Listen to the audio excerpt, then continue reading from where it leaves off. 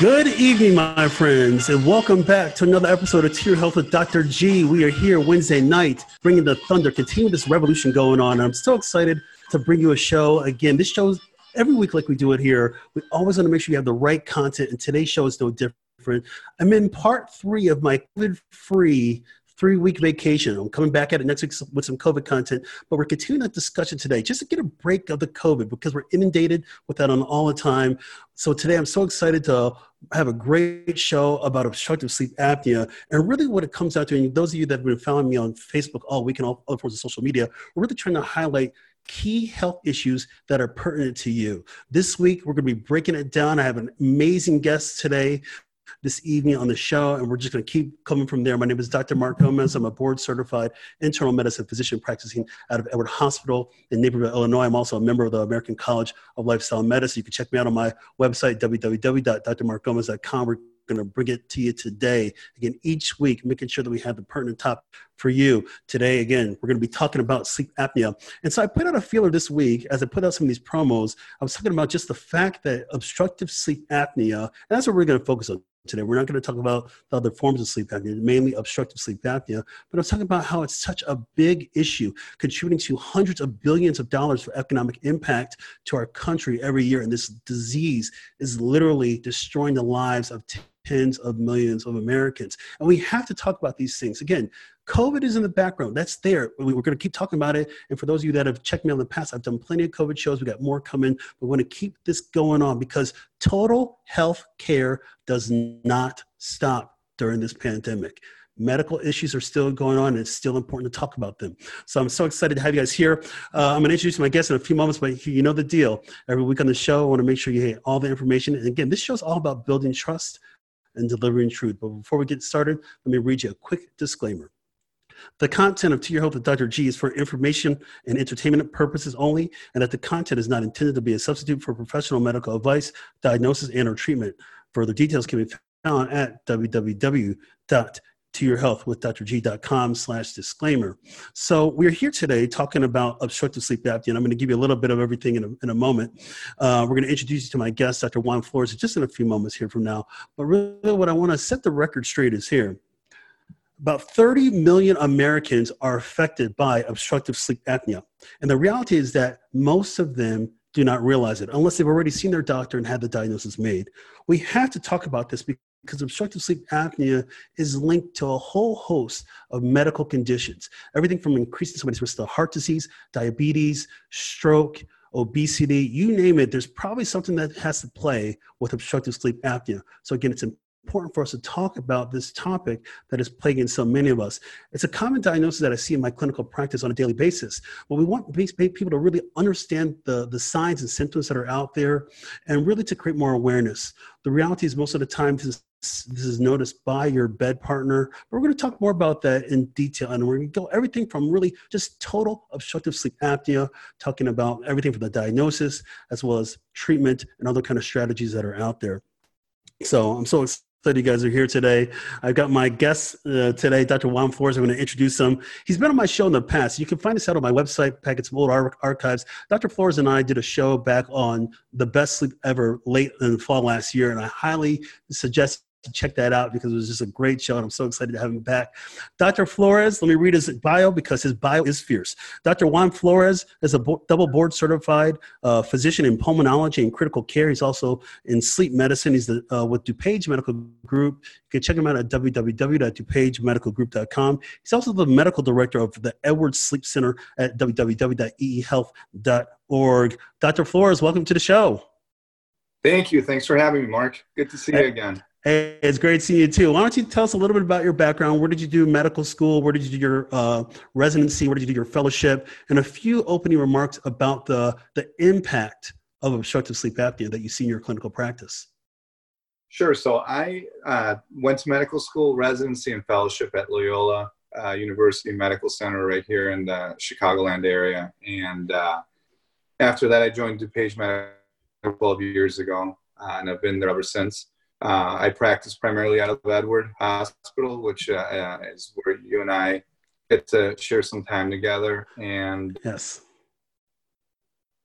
we think about sleep medicine, there's a whole slew of different medical problems that we deal with, but by far the most common and the thing that we deal with the most is obstructive sleep apnea.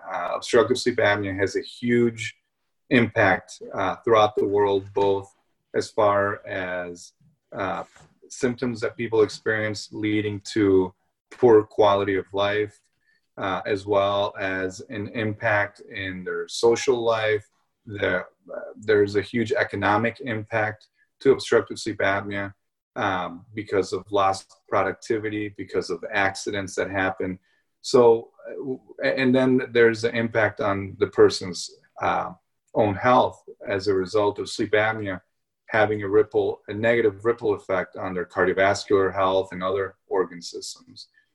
So it's a huge, we're so accustomed now to using the word pandemic. I'll tell you, obstructive sleep apnea is a worldwide pandemic that we have to deal with. Well, you're speaking the truth on that, Dr. Flores, and that the impact is there. And one of the things that I think about is that there are people that are out there that don't know that they have this, and so this is truly an underdiagnosed and undertreated condition, correct? Absolutely. 82% of Americans who have sleep apnea don't even know they have it. And the average time between the onset of symptoms and diagnosis is anywhere between 5 to 7 years. So that means a person's been suffering from sleep apnea on average 5 to 7 years before they're even diagnosed with it. So very, very underdiagnosed condition. Well, I want to come back to that in a few moments because you're really talking about the totality of it all, the lost productivity, the impact on things, relationships, health, and everything. And we're going to get back to that in a second. So you guys have met Dr. Flores, and I just love Dr. Flores. He sees a ton of my patients. I try to send him as many referrals as possible. We have a very mutual thing. Actually, Dr. Flores and I, we didn't share this at the beginning, but we actually met at Loyola. So we got a little bit of a hashtag Loyola reunion going on tonight, which is a good thing. So I've known you for a long time and consider you a great friend and colleague. So it's great to have you on. Thank you. Yeah, it's always good to see you. Even in social distancing times. Hey, there we go. I got my swag on, of course, because again, I am a social distancing expert. There's no doubt about that. So everybody, you guys have met Dr. Flores. We're talking about sleep apnea. You know, when people come into our office, we call it the chief complaint. And the chief complaint is when somebody comes in and has a specific issue going on. So as you think about the chief complaint today, aka the question of the hour, it's this: what are the latest updates about the causes, prevention, diagnosis, and treatment of obstructive sleep apnea? So I'm going to start there with Dr. Flores. Dr. Flores, can you just give us a little bit of just a background, again, kind of a layman's term 101, really, what does sleep apnea mean? Because I feel like a lot of us have heard of it, but we don't necessarily understand it. So the most common type of sleep apnea is obstructive sleep apnea. There's other types, but we should really concentrate on that one because that really is what you're going to see day in and day out. And that basically occurs when the tissues in the back of the throat, which include the tongue, the roof of your mouth, which we would call the soft palate, your tonsils.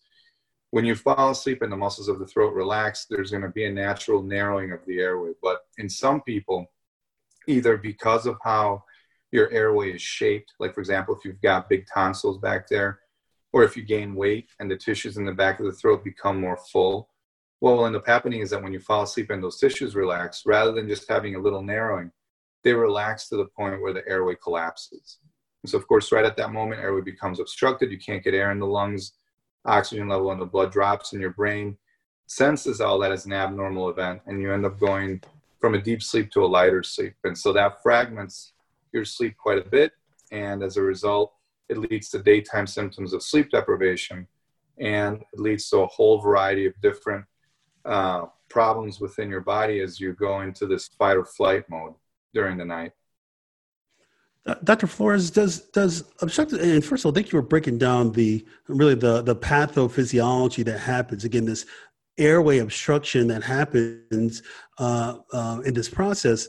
Could you break it down a little bit more? Maybe let's do a couple of quick overview statistics. I mean, we know that sleep apnea does not discriminate, of course, because it's fair game for anybody. But sure. Are we seeing some statistics as far as like, do we see it in from a socioeconomic thing, any disparities there? Do we see more affecting African Americans, Latinos versus Caucasians? What about Asians? Do we see any kind of the gender or socioeconomic or those other kind of impacts? So yes to all your questions, of course. Typically before the age of 65, obstructive sleep apnea is more prevalent in men, and typically it's of more significant severity. Even if you have similar weights or body mass index. After the age of 65, that becomes less common. Whereas as you get older, women, the prevalence of sleep apnea in women becomes more common. In regards to race, it is more common amongst African Americans and Latinos. And surprisingly, it's also more common amongst Asians compared to Caucasians. And the reason for that just has to do with airway anatomy characteristics that are more prevalent amongst Asians, even when they're thin. And so you have to really be aware of all of those different statistics when you're seeing a patient, because sometimes it may not be obvious that they may have it, but yet, lo and behold, they've got pretty significant obstructive sleep apnea. One of the things that I think about in my practice is I always, as a primary care physician, I always think about, again, as I have kind of like my spider sense of everything that's going on. If somebody's there in my office, I'm trying to peel back those layers. And obviously one of the biggest reasons that prompts me to think of trying to diagnose somebody with sleep apnea is something called excessive daytime sleepiness or somnolence. And now, of course, a lot of people are coming in, Dr. Flores, you probably agree, they say, I'm just tired. And we already know that. And that's such a very non-specific symptom. But I think for me, what I try to do, if I hear those words and I try to tease it out, if I don't have a clear-cut answer right there, I actually wind up sending people for further evaluation to rule out obstructive sleep apnea. Let me ask you this question. Do you feel like we should be doing this more often? I mean, if anybody's got any kind of unexplained excessive sleepiness during the daytime, is that sleep apnea until proven otherwise, or should we think that way as we're approaching our patients? Well, I mean, with that one symptom alone, you should definitely think about sleep apnea. But the other thing that could be going on is simply sleep deprivation. Particularly in America, we are chronically sleep deprived. But all that said, sleep apnea is extremely common too. And so as soon as you hear somebody that says they're tired of being tired, the red flag goes off and you should start thinking about it. At least it should put you in a path of questions where you can begin to tease out some of the other symptoms. Do you snore? Have you ever been told that you stop breathing at night? Do you wake up with morning headaches? Do you have dry mouth? Do you have increased frequency of urination during the night? All those things, when you tie it into the fatigue, will really paint a good picture. And so oftentimes you already have a pretty good idea of what's going on, for sure. Well, the interesting thing, as you said earlier, it takes such a long time to make this diagnosis, and I want to come back to that point that you made earlier now, and the fact that there's that missed opportunity when you think about somebody losing out on productivity or losing out on proper sleep and restorative sleep, and think about accidents that maybe could have been prevented, or even the sequelae, the consequence of untreated obstructive sleep apnea, which we'll get to in a bit. But you think about those lost opportunities, and really what I want people out there to know that are listening right now and hear Dr. Flores' words as well as mine is that there's no such thing as crying wolf when it comes to your health. I want people to, if they have something going on, something's going on for just a few days or something like that, it doesn't mean that you want every medical condition in the world. I want people to know that if there's something consistent, let's go ahead and investigate that. And especially now, as we're in this heightened sense of personal health awareness with the pandemic going on, this is a time to be very introspective about what you're trying to do with your health and your well-being. So I always want people to plant the seed of people. If something's going on and it doesn't seem right, go ahead and talk about it. The best thing that I can do, or the best thing that Dr. Flores can do, is reassure you that you don't have obstructive sleep apnea, or it might be something else. But we don't know unless somebody comes into our office. So let me ask you this question, Dr. Flores. You mentioned about some of the risk factors out there. Is there like a common risk factor? I mean, if you had to rank, what are the things that people are looking at? Because people are listening now. What are the things that are the biggest risk factors for obstructive sleep apnea? Well, I mean, the things that we look for are, of course, your weight. So if you're overweight, if your body mass index is high, that for sure is going to be an indicator that you're at least at risk. Additionally, there are things on our physical exam that are helpful. The neck circumference of greater than 17 inches. When you look in the back of somebody's throat, if the airway is very narrowed, what we would call a class 4 airway, where you can't see the back of the throat because the tongue and the soft palate meet together. All those things are very strong predictors of whether somebody has sleep apnea just on physical exam and evaluation. Wonderful. So thanks, Dr. Flores. You mentioned that men seem to have, are certainly much more common, as you said, up to maybe about the age of 65, maybe a little bit more than that. But, I think this is a rallying sign for a lot of guys, because a lot of times you can think like people may work long hours or do a lot of different things, and they could be sitting on an obstructive sleep apnea. Of course, people, when they come into see us in our medical practices, they may already have had some consequences of that chronic, this chronic undiagnosed things. What are the kind of things that you're seeing in your practice that are related to untreated obstructive sleep apnea? So, you bring up a great point. The fact that we see patients already in their 50s, maybe 60s, and it's clear that they've had the condition for a long time.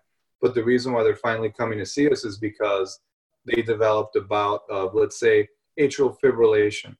That's an abnormal rhythm of the heart that makes their heart flutter. It can sometimes make people feel lightheaded.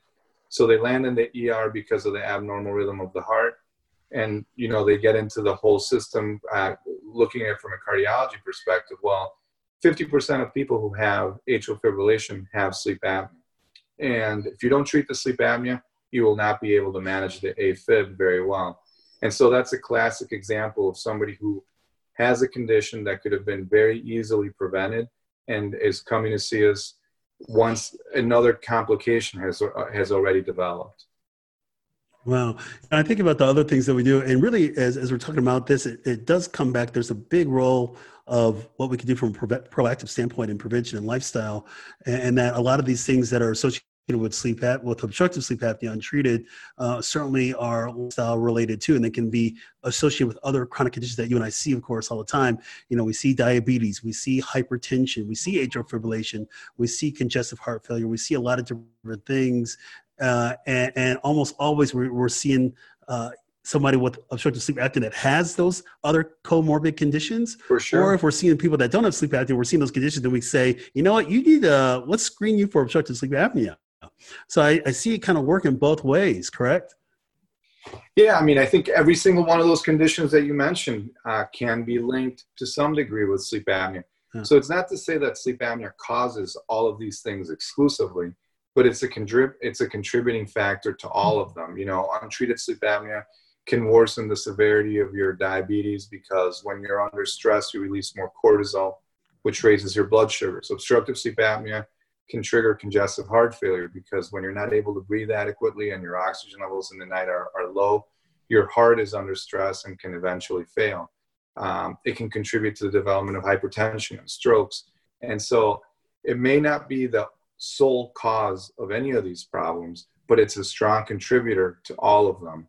And so when you look at treating one condition where you can impact your entire health, improving your quality of sleep is going to give you the most bang for the buck, I think, than almost anything else, other than maybe smoking cessation and weight loss.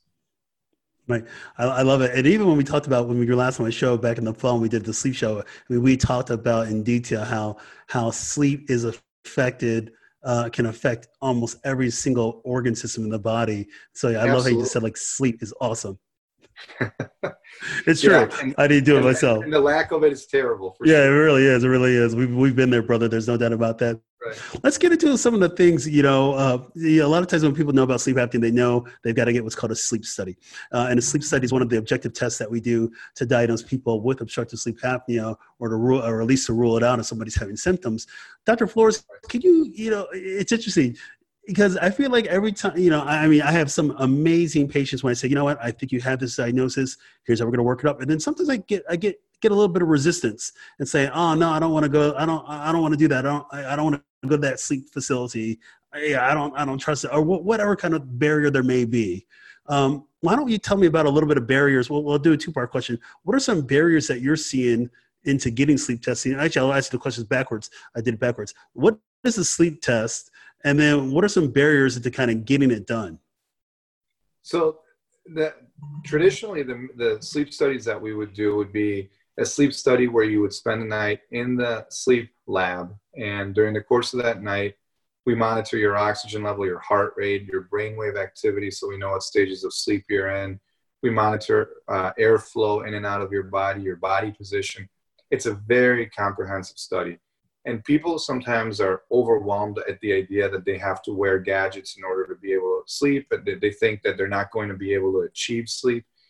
And so that's a traditional polysomnogram. That's a sleep study that we would do in the lab. Now, the reality of it is that it's very rare that people don't sleep in the sleep lab. They may not maybe sleep 100% of the night, but we usually get ample data to be able to make a diagnosis. Sleep labs are comfortable. It's basically, in essence, staying like in a small hotel room with your own private bathroom and everything. And so in that regard, it's something that's pretty easy to do. Now, that said, technology has allowed us to do other testing abilities like home sleep studies, which I think are more in vogue than ever now, because, like I said, our technology is really good. It doesn't always take the place of the in-lab study, but for people who have a reservation about going to the lab or can't do it because they can't leave family behind, or maybe their insurance doesn't cover it, a home sleep study is a good alternative to at least be able to get a general gestalt of what's going on and to make a diagnosis. Now, we may not be able to give as much detail as to, when the apneas are occurring relative to what stage of sleep you're in and things, but if what we want to do is just make a diagnosis so that we can get to the treatment part, I think that a home sleep study can be really helpful. Now, the second part of your question, which was in regards to, like, what are the limitations? Of course, people are afraid of going into the lab. But I think even a bigger limitation, or maybe roadblock is a better way to say, is people are fearful of the types of treatments that we may recommend. People will tell me, well, I know I've had sleep apnea for 10 years. I got in a car accident, but I still did not want to go in for the study because I'm afraid you're going to treat me with CPAP. Yeah. And they think all the time. You hear it all the time, right? And they think it's going to be an enormous mask with a huge machine that makes a lot of noise. And I mean, the technology has gotten so good that nowadays we use little tiny nasal pillows that barely wedge in the nose. The machines are tiny. They make zero noise. And so some of these patients come in and they're like, man, if I knew it was that easy, I would have come in 10 years ago. And so those are probably the two biggest limitations. The third one would be, and this is maybe less common, somebody who maybe drives for a living or is a train operator, and these are the people that should be coming in, but they're fearful of being tested because they're afraid that if we discover they have sleep apnea, now their job could be in jeopardy. But we usually can navigate through that pretty easily. Wonderful. Thanks, Dr. Flores, for breaking that down. So I want to do this, Dr. Flores. I got a couple questions here coming in from people tuning in live. So I want to pick your brain. These are spontaneous questions. Love it. Awesome. We will get into some myth versus facts in a bit, but I want to answer a couple of these questions. We'll get back to a couple of things that I want to discuss with Dr. Flores before we get into some myths versus facts. So here we go. Dr. Flores, is there a correlation between sleep apnea and the presence or absence of tonsils? Yes. Tonsils, the anatomy of the throat includes along the sides of the back of the throat. So along the sides of the posterior pharynx, that's where our tonsillar tissue is. And then if you go further upward, you've got your adenoids.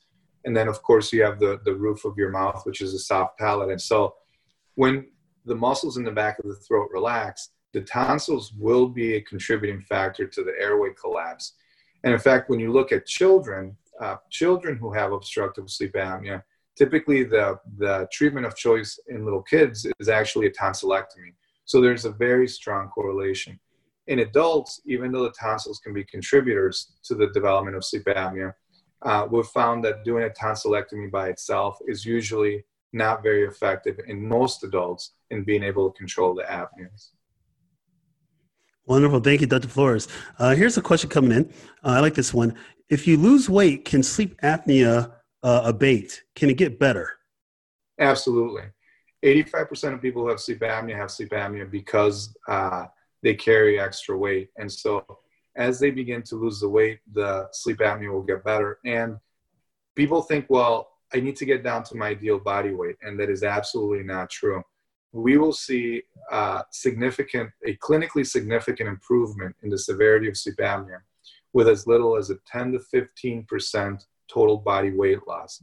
So if you got a guy with who weighs 300 pounds, if they lose 30 pounds, they may be far from their final goal of maybe 200 pounds, but at 270, you're already seeing an improvement. Wonderful. And I always say, and I'll further comment on that one, weight loss, as Dr. Flores said, the number one risk factor for obstructive sleep apnea is obesity. And so having a great weight loss strategy with your physician, either with your primary care physician or your sleep medicine physician, is going to be cornerstone. It's going to be foundational to everything that you're going to be doing. And now, Dr. Flores, I want to ask you a question related to that. Now, is it more so that anybody across the board, whether it's mild sleep apnea, moderate obstructive sleep apnea, severe, can all of them benefit from it, or do you only find really weight loss helping maybe the more mild to moderates and not necessarily the severe obstructive sleep apnea patients? I think weight loss helps everybody for a variety of reasons. It may be that you go from having really severe sleep apnea to maybe a more moderate case. And in that scenario, it opens up the avenue of treatment with alternative devices other than CPAP. So in the setting of severe sleep apnea, you really do need CPAP because that's going to be the main therapy that's going to be effective. But as you begin to lose weight and all of a sudden now your sleep apnea may be mild to moderate, even if you still have symptoms from it, of course, CPAP continues to be effective. But there are other treatment options, like, for example, oral appliances as fabricated by a dentist, or there are other treatments that become very effective in that scenario. And it's actually pretty fun taking care of patients as you walk them through their weight loss, journey, taking them off the CPAP because they don't need it anymore. That's a great sense of accomplishment for the primary care doc and for me too. Yeah, and I actually think I like to see, and when the weight loss happens, I like to see some other metabolic benefits that happen. Obviously, people feel amazing, but I love even seeing the metrics come down, the A1Cs coming down, the blood pressure coming down, the lipids improving. So you get this holistic, total just achievement going across the board. Let me ask you a question, because you mentioned oral appliances, and so from my understanding, there's kind of two ways that it really works. There's one either to kind of reposition the jaw, typically. The mandible may move a little bit, and then other ways kind of suction, almost having a suction effect on your tongue. But correct. From what I understand is that it may not reduce the amount of apnea episodes or the apnea hypopnea index. We call it the AHI guys out there listening. But do you see a reduction in that as compared to as similar to PAP therapy itself, or no. Is there not?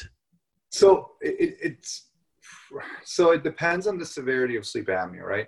So in the setting of severe sleep apnea, oral appliances, and let me just kind of distinguish between the oral appliances that you can buy online or through like a telemarketer. Oh yeah. Go ahead, please do. Yeah, please make a distinction. If you read the fine line on some of the things that you can buy online that you mold, like the old football guards, you put it in boiling water and you throw it in your mouth.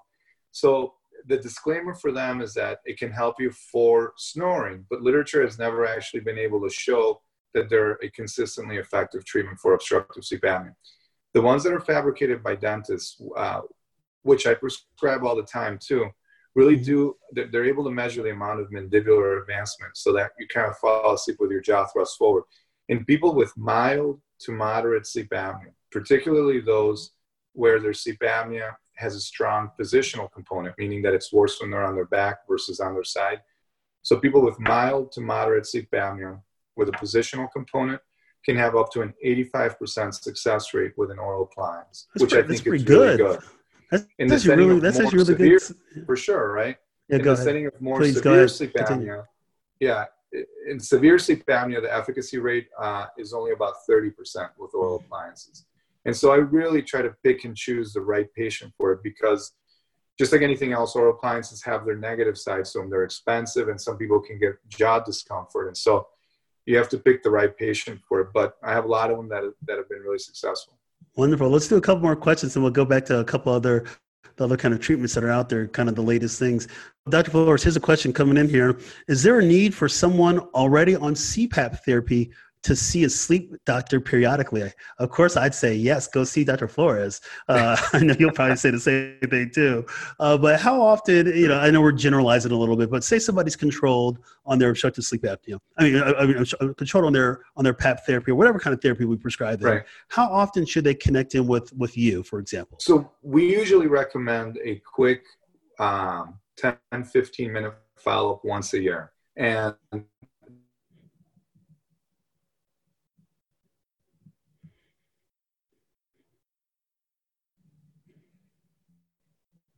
going to have a little bit of a pause from Dr. Flores there. I don't know if he can still hear me, but I'm going to. Sorry, Dr. Flores, you're still there, correct? Just a little bit of a break. We can make sure that they're being controlled. And the third reason why it's important to follow up is that, what's that? Oh, I got you now. There was a little bit of a hitch from my end, but I hear you though. You were going to say the third reason? Yeah, and so the third reason is also because CPAP machines or any PAP machine requires equipment to be replaced periodically, the hose, the mask, and you usually need a doctor's order for that. Otherwise, insurance won't pay for it. And so the three reasons would be, number one, to make sure that you're feeling good and that it's doing what it's supposed to do. Number two, to make sure that the download from the machine correlates with what your symptoms are, because sometimes we can tweak things on the machine to maximize your therapy. And the third reason would be, in essence, so that you can continue to get your supplies.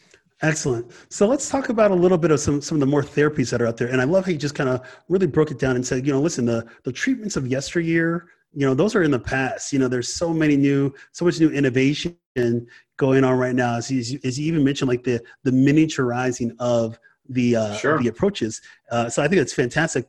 This day and age, obviously we're in the COVID-19 pandemic, and I wanted to ask you a question about AutoPAP. So for those out there, and I'm gonna Dr. Flores can quiz me on this, so make sure it's good. But AutoPAP is another kind of technology that's out there used, and really what it has, it's really like kind of utilizing computer programming that will automatically set the pressures needed for you to be able to maintain your airway open, especially in this idea of COVID-19 right now, where maybe people may not be going for a traditional CPAP titration study in the sleep lab because of potential aerosolizing, the virus. So now I'm starting to read this online one. So I guess if it's online, it's true. But I always say have a vetted professional kind of clarify things. Are we seeing some of that? And maybe that's always been in the background, but are we seeing that now? Is that the approach now during this pandemic? If somebody gets diagnosed, are you going to send them up for an automated kind of an approach for their PAP? Yeah, so an AutoPAP is a machine that has an algorithm built into it, so that rather than programming it to one pressure setting as determined in the sleep lab, where you're able to ensure that they don't snore, that their apneas are controlled, their oxygen levels normal, and they can maintain deep sleep. With an AutoPAP machine, rather than having it set at that one setting, you put a pressure range. And so the machine is able to ramp itself up or down based on the resistance it encounters. So as it's blowing in, it's sensing resistance. If it senses too much, it gives you a little more pressure. If it senses very little resistance, then it lowers itself down to its lower threshold. And so AutoPAP machines we use all the time, even before the whole COVID pandemic thing happened. And yeah, I mean, it is a safe way to treat the majority of people. There's still a role for titrations to be done in the lab. And for some people, it's really important. Some people may not benefit from standard CPAP. They need other methods of PAP therapy, like BiPAP therapy. Other people may have other medical problems, like let's say, for example, COPD or congestive heart failure, where an AutoPAP machine may not be as effective as, as you'd like it to be. And so, the majority of my days right now are spent trying to figure out the safest ways to bring people into the sleep lab, even for these treatments. And we've gone through great lengths putting protocols together that, in fact, we're going to be releasing within the next week or so that we can get patients that need an in-lab titration to come in safely and be able to do it without putting themselves or the staff in jeopardy. But you're right. Going back to your question, AutoPAP is something that I use all the time. It's effective in a good portion of people. And in this day and age, it's something that I would go to even more rapidly than I would have before. Wonderful. Thanks. Let's talk about a couple other quick technologies and we'll get into some myths versus facts. So I was reading some interesting things. Hey, I love ingenuity and everything, but tell me about this technique called the hypoglossal nerve stimulation with this what is that? Are we using that? Can you break it down for us a little bit? Yeah, so I mean, it's actually pretty fascinating. That's called, the brand name for it is an Inspire device. I don't know whether there are other devices that do the same thing, but in essence, it's an surgically device. It looks a lot like a pacemaker, so it lives under your skin, and there's a special wire or lead that attaches to your hypoglossal nerve, which is a nerve that controls the muscles in the back of the throat. And there's a second lead that attaches to your diaphragm, which is your main respiratory muscle. And so every time you take a breath, the diaphragm lead tells the lead in your neck to send a signal, activating the muscles in your throat. And so in doing that, even though you're asleep, the muscles of the throat never relax. And so it does work. In fact, in people who fall within the right subset of sleep apnea patients, it works really, really well. But some of the limitations are they will not take patients with severe sleep apnea. They will not take patients with a body mass index. I believe the last time I checked was over 32. And before they determine whether you're a good patient, they have to do sleep endoscopy, which is where they put you to sleep with a medicine called propofol. And they have a camera that films what your throat does, because they have to make sure that the anatomy of your throat would be amenable to this device. And so there is a role for it for sure, but there are limitations to it. It's expensive. You have to have a permanent device inside of you. You have to go for surgery for it. So I'll be honest. I've sent a few patients for it. I don't have a patient that's actually had it done yet, because they come back and they're like, maybe I'll try CPAP again before.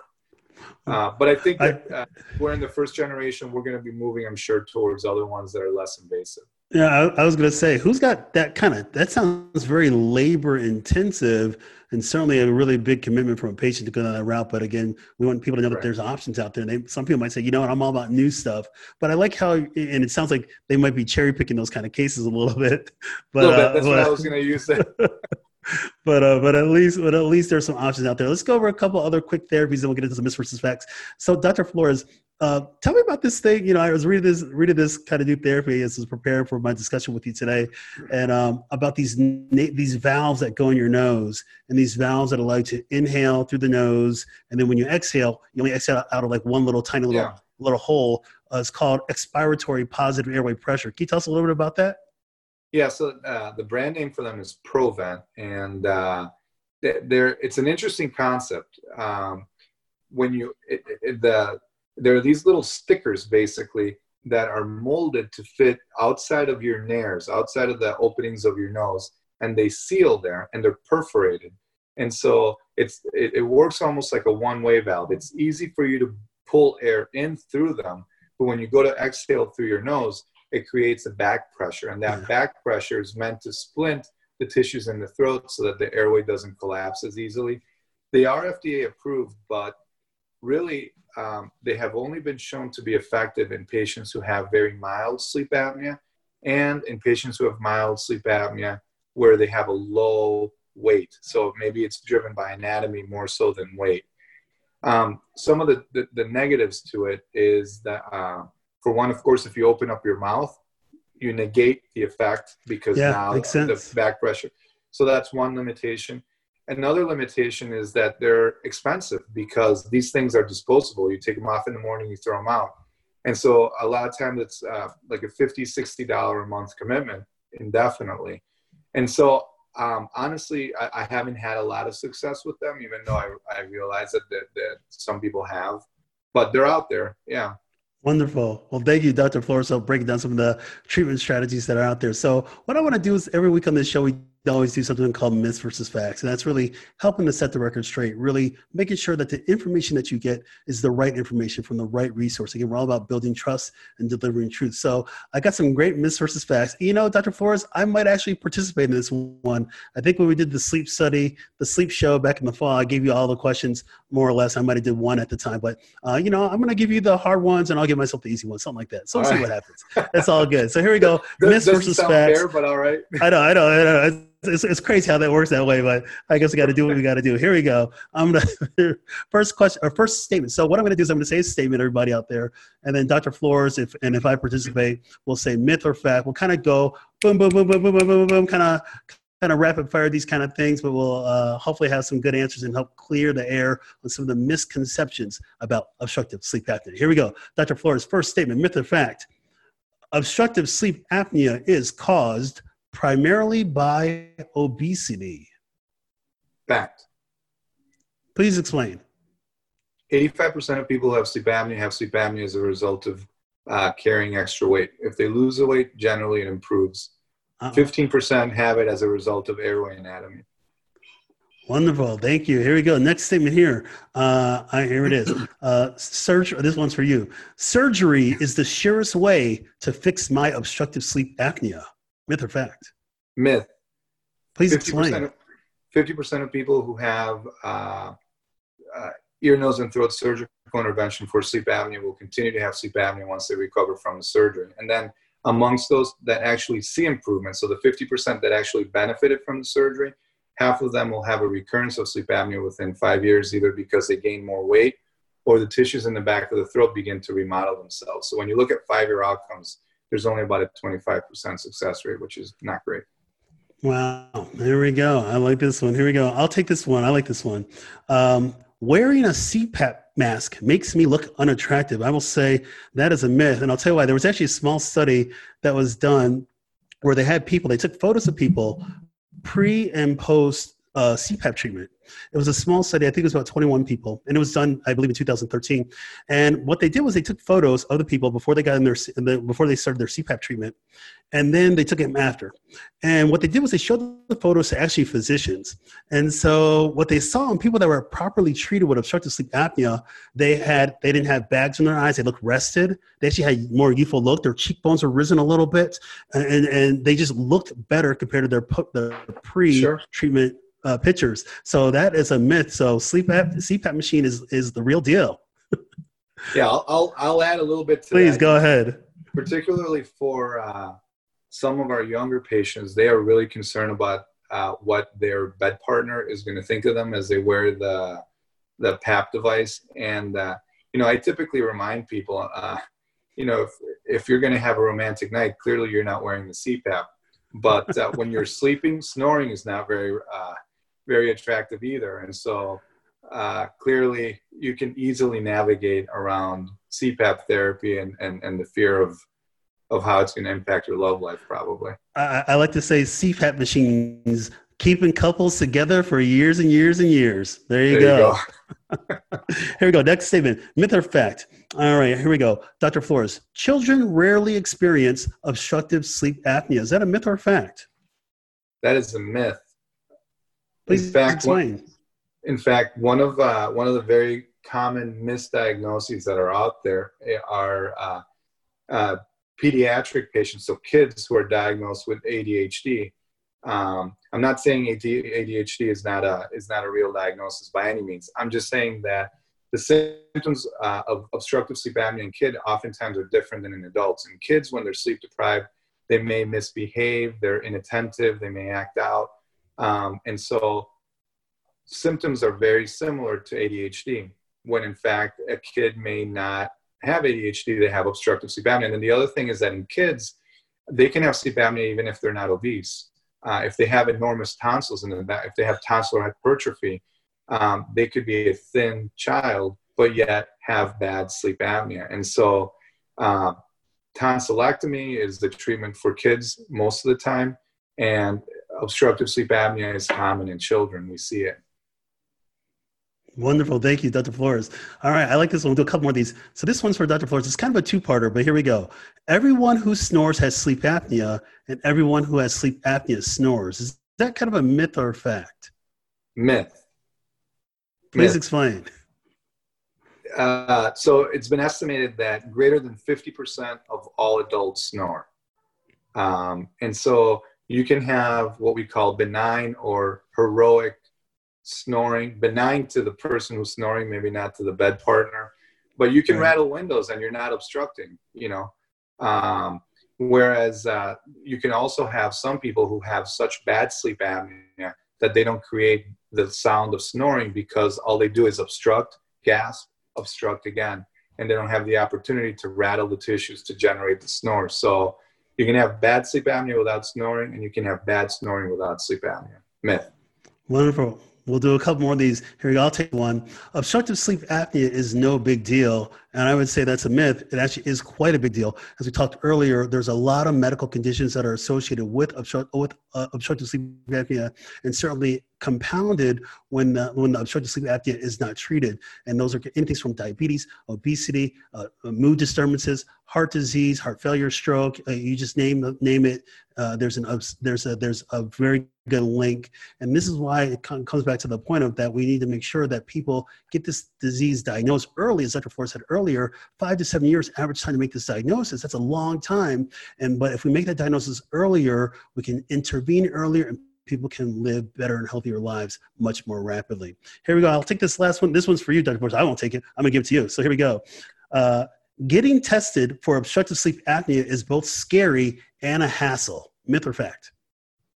Well, that's a myth. I mean, we kind of went over it. I think the sleep labs are comfortable and it's a one-night thing where you can get the diagnosis. But even if you're very resistant to it or just simply can't go, home sleep studies are extremely easy to do. And so really the biggest roadblock is just the idea of you going through it. Once people go through it, they'll come in and say, oh, it wasn't that big of a deal. Wonderful. So there you go. Myths versus facts. Thanks, Dr. Flores. So we have about 5 minutes left, everybody. And I really thank everybody for coming in and tuning in with us this evening, just to really hear the passion of Dr. Flores, but also really talking about the severity of this diagnosis and really the fact that we need this diagnosis is underdiagnosed and undertreated. So we really want to create that urgency. So I said at the beginning, we call it the chief complaint when somebody comes into your office. At the end, when somebody leaves your office, we call it the assessment and plan. And that's really when we give somebody a diagnosis, we give them a treatment plan, and most importantly, we make them follow up. So Dr. Flores, give me a couple take-home points for people out there listening to us about the severity or the seriousness that we should take in creating more awareness about obstructive sleep apnea. Sarah, can you repeat that? You cut out. Yeah, give me a couple take-home points about really what we're talking about today. What should people take home today from today's conversation of obstructive sleep apnea? Sure. What are some highlights? So point number one, sleep apnea is more than just snoring. Point number two, the treatment for sleep apnea doesn't have to be cumbersome. You don't really have to live with it. We've got tons of options nowadays. And so, I mean, it's a huge take-home point to remember. It's not about snoring. It's not just about waking up your spouse. I mean, this has big repercussions to your general health. And we've got a lot of options for treatment. So it shouldn't be left untreated simply because of fear of what could be recommended. Wonderful. Thank you, Dr. Flores. And my kind of final take-home points are this. With obstructive sleep apnea, the opportunities there. For a lot of stuff in our health, what we're dealing with, there are opportunities there. There are missed opportunities as well, too. But I would start thinking the positive. Again, I want people to really be introspective, certainly during this time where we're sheltering in place, to really think about your health. Remember to have a routine. But remember, if something's going on and it's bothering you, we are still open for business. I want people to know if they're feeling tired, if they're feeling excessively tired, or they're having any other kind of symptoms that could signify obstructive sleep apnea, it's important to know that your doctor's office is still open. They can still be seen. It might be virtually, but you can still be seen and evaluated. We don't want this condition, which has so many sequelae, so many consequences, to lead you to to be feeling stuck and that kind of certainty. We want people to know that there's options out there, and we want to make sure that you take your health and life seriously. I know you do, but I want you to take advantage of everything that you do to feel better as you get through your day-to-day. So I want to thank my guest today, Dr. Juan Flores. Hey, brother, it's always good catching up with you and everything. Dr. Juan Flores, hey, I love it, my friend. Dr. Juan Flores, double board certified in pulmonology, critical and sleep medicine, DuPage Medical Group. Check him out at www.dupagemedicalgroup.com. He's also medical director of the Edwards Sleep Center. Check him out, www.eehealth.org. You've been watching and listening live on Facebook. This episode is written by Mark D. Gomez, MD, and Tiffany E.R. Gomez. Producer is Tiffany E.R. Gomez. Music is by the wonderful Mr. Havis. Copyright 2020 by NDG Wellness LLC. All rights reserved. Stay tuned for my next episode next week.